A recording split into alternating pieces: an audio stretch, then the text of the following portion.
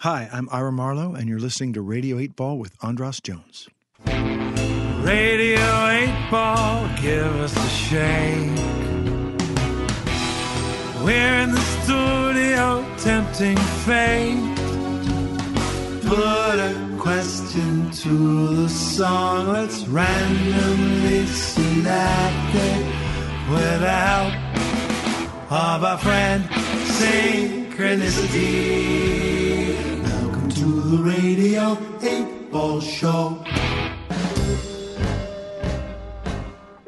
Welcome to Radio 8 Ball, the show where we answer questions by picking songs at random and interpreting those randomly chosen songs as the answers to the questions, like picking musical tarot cards. I'm your host, Andras Jones, here at the Monkey House in Berkeley, California on October 16th, 2018, with our musical guest and my old friend, Ira Marlowe. Welcome to Radio 8 Ball, Ira. Thrilled to be here.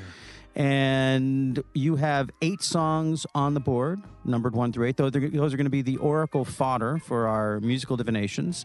And would you mind just playing a little bit of something for me to read the song titles over? Song number 1, The Wilderness Years. Song number 2, If We Were in Love. Song number 3, Vaudeville. Song number 4, Schlitz. Song number 5, Brother Time. Song number 6, Forever. And song number 7, Modern Times. And song number 8, The Wish.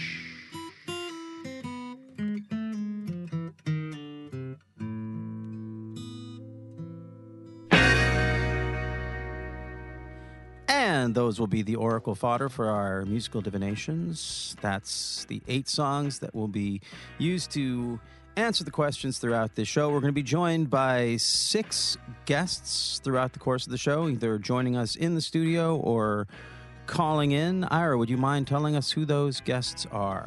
Maurice Taney, an amazing local songwriter. But first, who's the first? Oh, the first guest is Jenna Canody, also an amazing local songwriter. I don't know the sequence exactly, but I think Maurice Taney is perhaps next. Yes, he is. Ali Weiss, absolutely, another great talent. Amos Glick will be joining us remotely, like Ali. You have a friend you mentioned? Don't forget Eric Saxby. Eric Saxby. Yes, indeed. And then my friend band, Three Drink Circus. Erica Russell will be joining us. And the last question of the show, as always happens, is provided by our musical guest. He wrote it down before the show. All you paper fetishists, gather around. That is getting really well worn.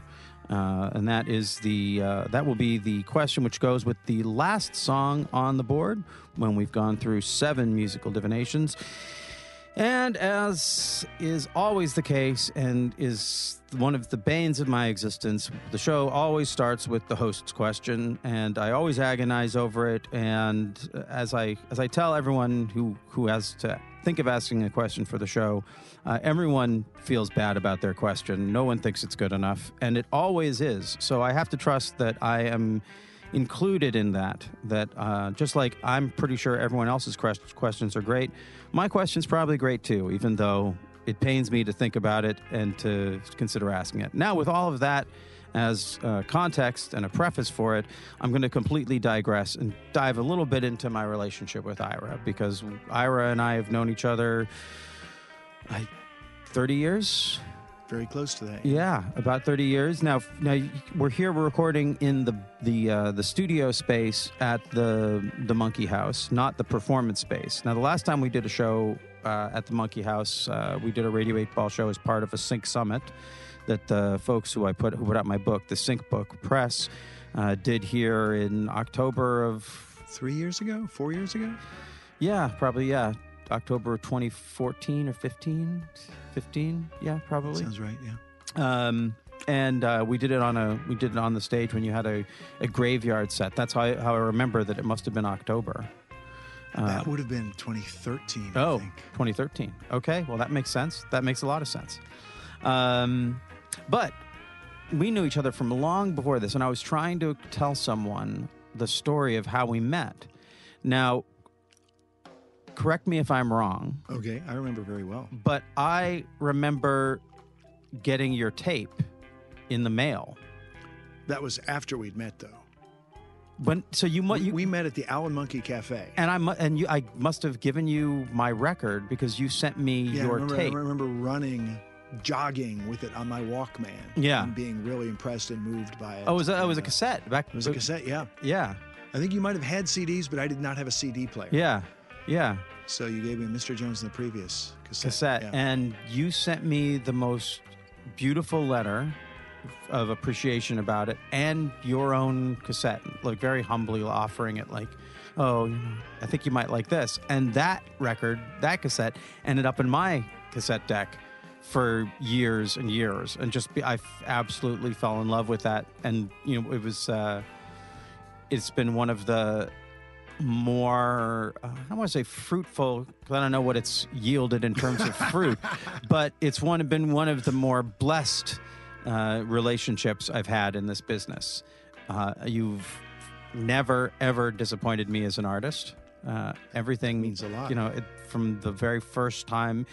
You are one of those songwriters whose voice is what it is. If you like an Ira Marlowe song, you're probably going to like all the Ira Marlowe songs, unless you're Ira Marlowe, in which case the jury's going to. I see the look on your face. People invariably like some more than others. Yeah, I'm sure, but to me, that's the mark of the songwriters that I love the most. Like, yeah, there are some Paul Simon songs that I like more than others, but if you like Paul Simon, you're gonna like him. You at least appreciate what he's going for. Yeah, it's the sound of his voice. You're never gonna get a Paul Simon song that sounds like what the hell is this? It's so produced that you lose whatever it was that. I don't know. Some Paul Simon songs are so produced you lose whatever. Oh well, we disagree there. We disagree there. Well, this is one of the things we have had many many disagreements about particular artists, but I don't feel like we've ever had a real disagreement about music, if that makes sense. I think that makes sense. What's funny about was as I was telling the story to my friend, all I really remember, maybe this is the way life works. I remember getting your tape. I don't remember. I remember you getting up and playing the Aaron Burr song about duels and the Sojourner Truth song. Oh, at the Owl and Monkey. Yeah. And I guess either you didn't hear me play or it went right past you, but I guess the cassette at least made an impression later. When you're performing, my thing is like I played so many shows, and I am such a. Well, this actually goes to my question. This actually goes to my question because, especially now, like as I've taken on this Radio 8 Ball show, the show never ends. Mm-hmm. So I'm always in production, some level of production. Either I'm booking a show, or I'm editing a show, or I'm doing one, or I'm promoting one. And then synchronicity is always going on all the time. So you're kind of always in it.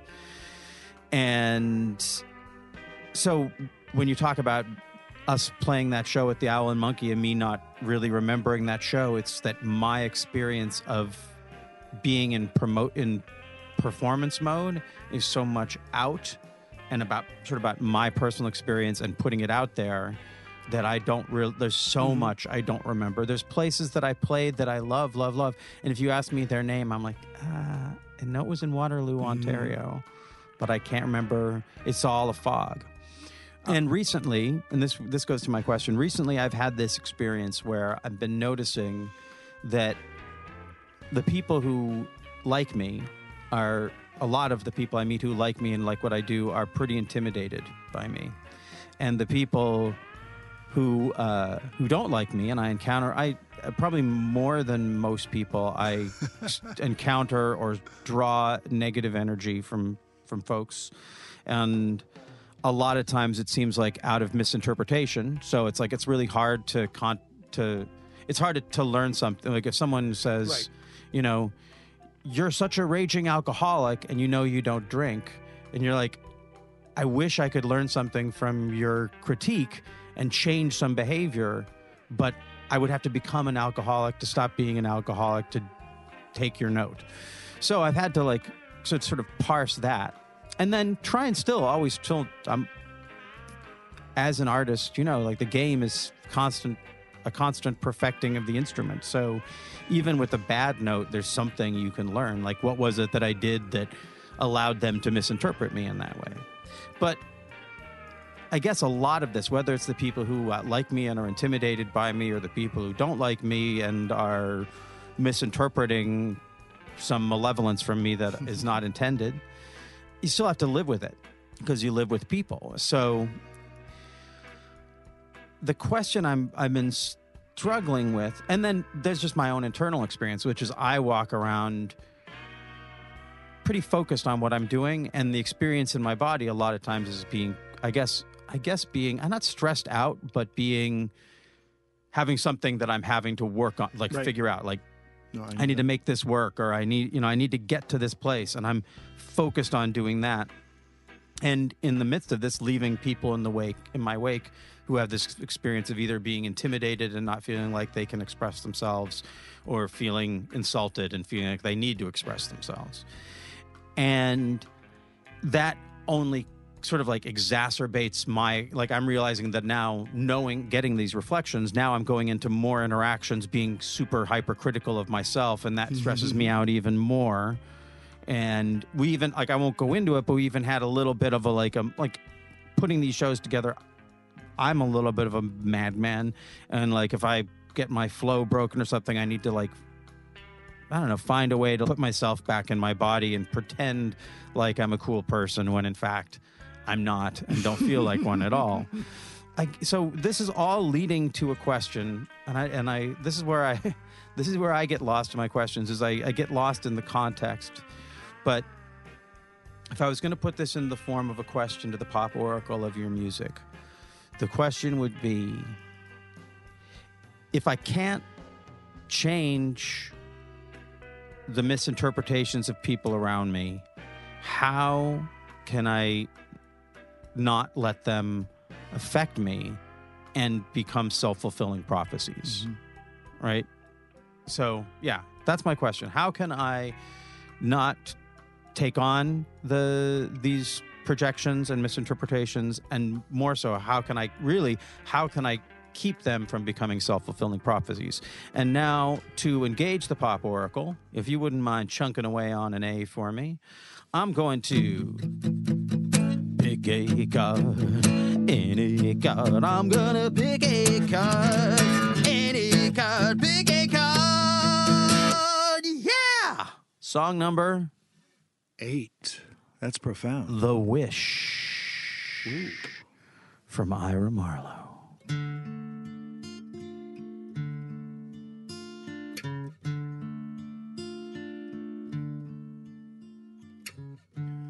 Fairy godmother is a different girl. Red velvet gown down to the ground and graying curls. She smokes those long dark cigarettes that burn like tar and licorice. Stands by the beggar man's fountain, drops a coin, says make a wish, kid. Make a wish, kid.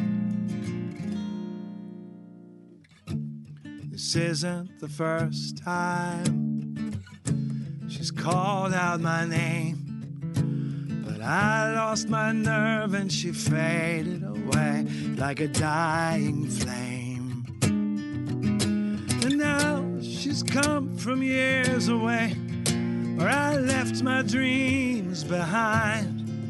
She says, baby, there's an easy way, and you ain't got much time. Make a wish, kid. Make a wish, kid. Then you're mine. Dream just for a day. Take me alive. Take me away. I asked, what's the difference wish or a prayer. See, I've searched high and low, but I stopped long ago. Now I no longer care. But sometimes, on the darkest nights, I still see my lover's eyes. Now I wish to be free from that pitiful dream that touches me sometimes.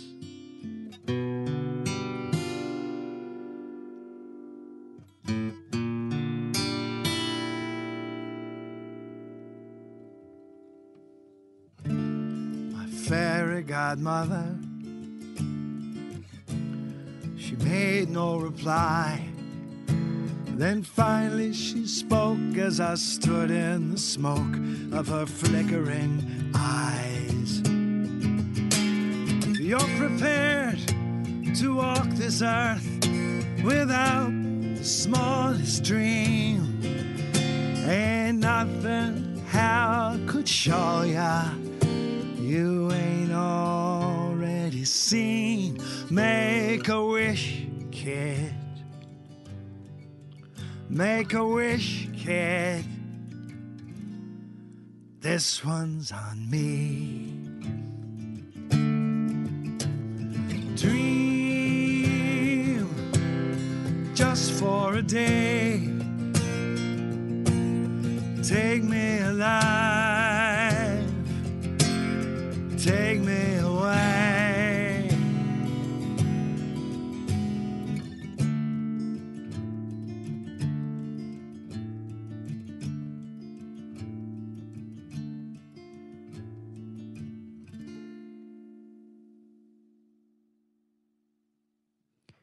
And that was The Wish from Ira Marlowe. The answer to my question, how can I not take on the projections and reactions that I generate, and how can I avoid them becoming self-fulfilling prophecies? That's there's definitely a lot in there, but before we get into interpreting it for me, Ira, can you tell us a little bit about the background of that song? I wrote that song shortly after I'd moved to San Francisco, right around the time I met you, actually, and I was being courted by this music industry guy who I sort of intuited as being rather sleazy.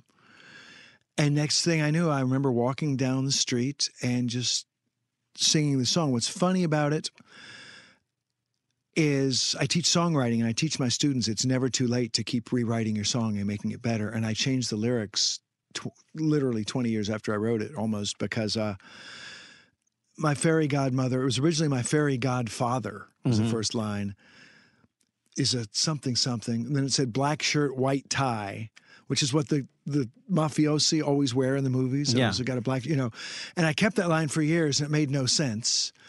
And I finally changed. But basically, it's a Faust story. It's about making a deal with the devil, and in the song, the devil actually takes sympathy on this character, and says, Jesus Christ, pal, if you have nothing left to hope for at all, then let me throw you a bone. Mm-hmm. And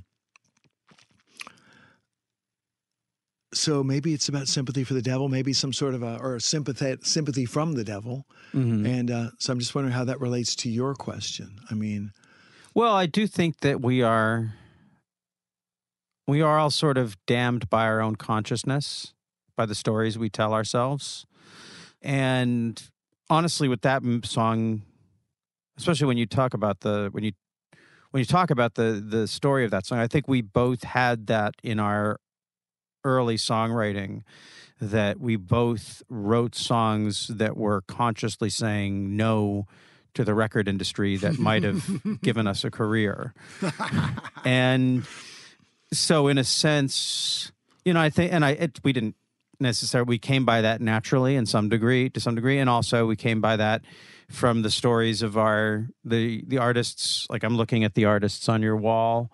Like Pete Townsend spent a lot of time criticizing the record business. A lot of the artists who, Prince is on your wall. Sure. He spent a lot of time. There's a lot of evidence to say that the record industry is a bunch of bad fairy godfathers. It's pretty irrefutable. But at the same time, those artists who I know, who were friends of mine, friends of yours as well, who were able to welcome what the record industry had to offer, they're in a position where I sometimes wish that I was, where just like I had more resources to help other people, like if I was playing big shows, I could be putting more people on opening for them. I mean, my impulse has always been to collaborate and to elevate other talented people. And one of the great frustrations I have in my life is that I haven't been able to do what I wish the record industry had done for me, right, while I was punching it in the face and saying, stay the hell away from me, you vultures, you monsters. Yeah. And I've actually had the opportunity to have people on the show who I knew back then, who I thought were terrible people, who are really just wonderful music fans. Maybe they were giving not the best deals to the people they were giving the deals to, but they weren't the ones who were determining what deals were given. Right. They're the ones who were out there on the street, coming out to my show, asking to get in for free, to see me, to maybe give me an opportunity. And I was the one saying, no fucking guest list for record guys. They're there because they appreciate great music and they're looking for great music. Right. And even if the people above them,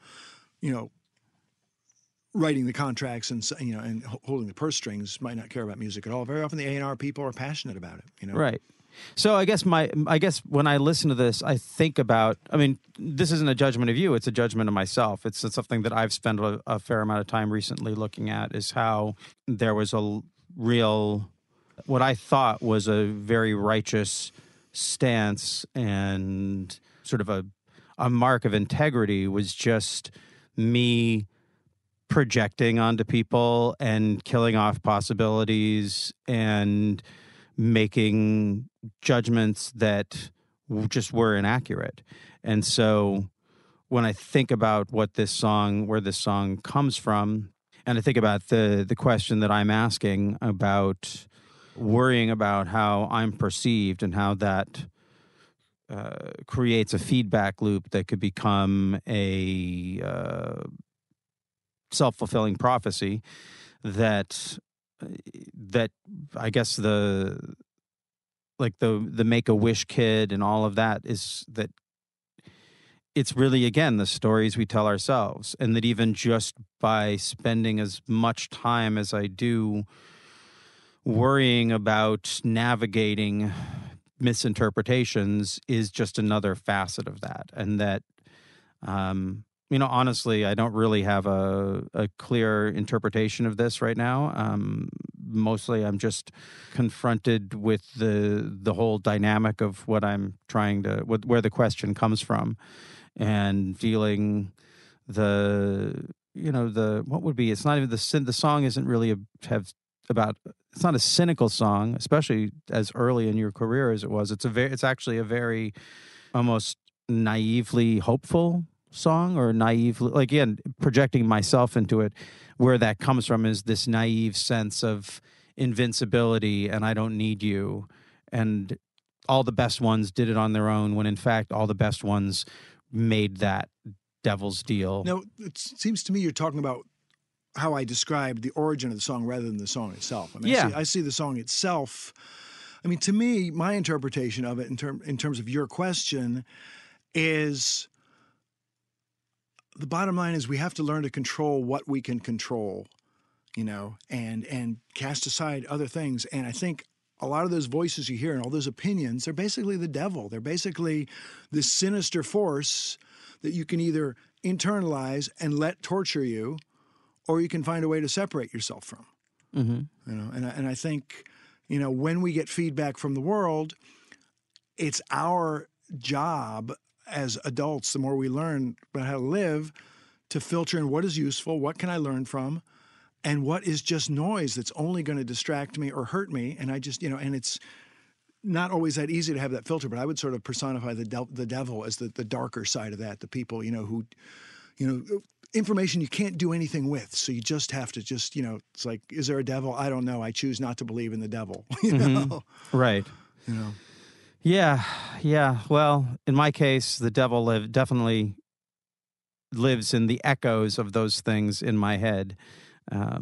And I constantly looking for wonderful distractions like your songs just songs in general are a wonderful way of basically both giving you the medicine and the poison in one space. And we're going to be digging into many of those throughout the show. I'm looking forward to getting into all of that. And we're going to be now digging into the next 7 musical divinations on Radio 8 Ball. So stay tuned.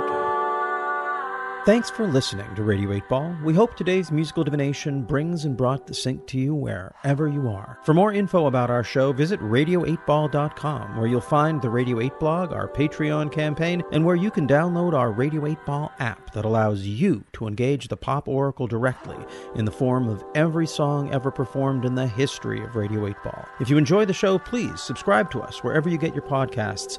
And if you give us good reviews and ratings, that really helps get the word out. Until next time, I'm your host, Andros Jones, wishing you lots of spine-tingling synchronicities, connections with the natural world, and all the inspiration you can handle. It's the Radio 8 Ball Show. It's a good show.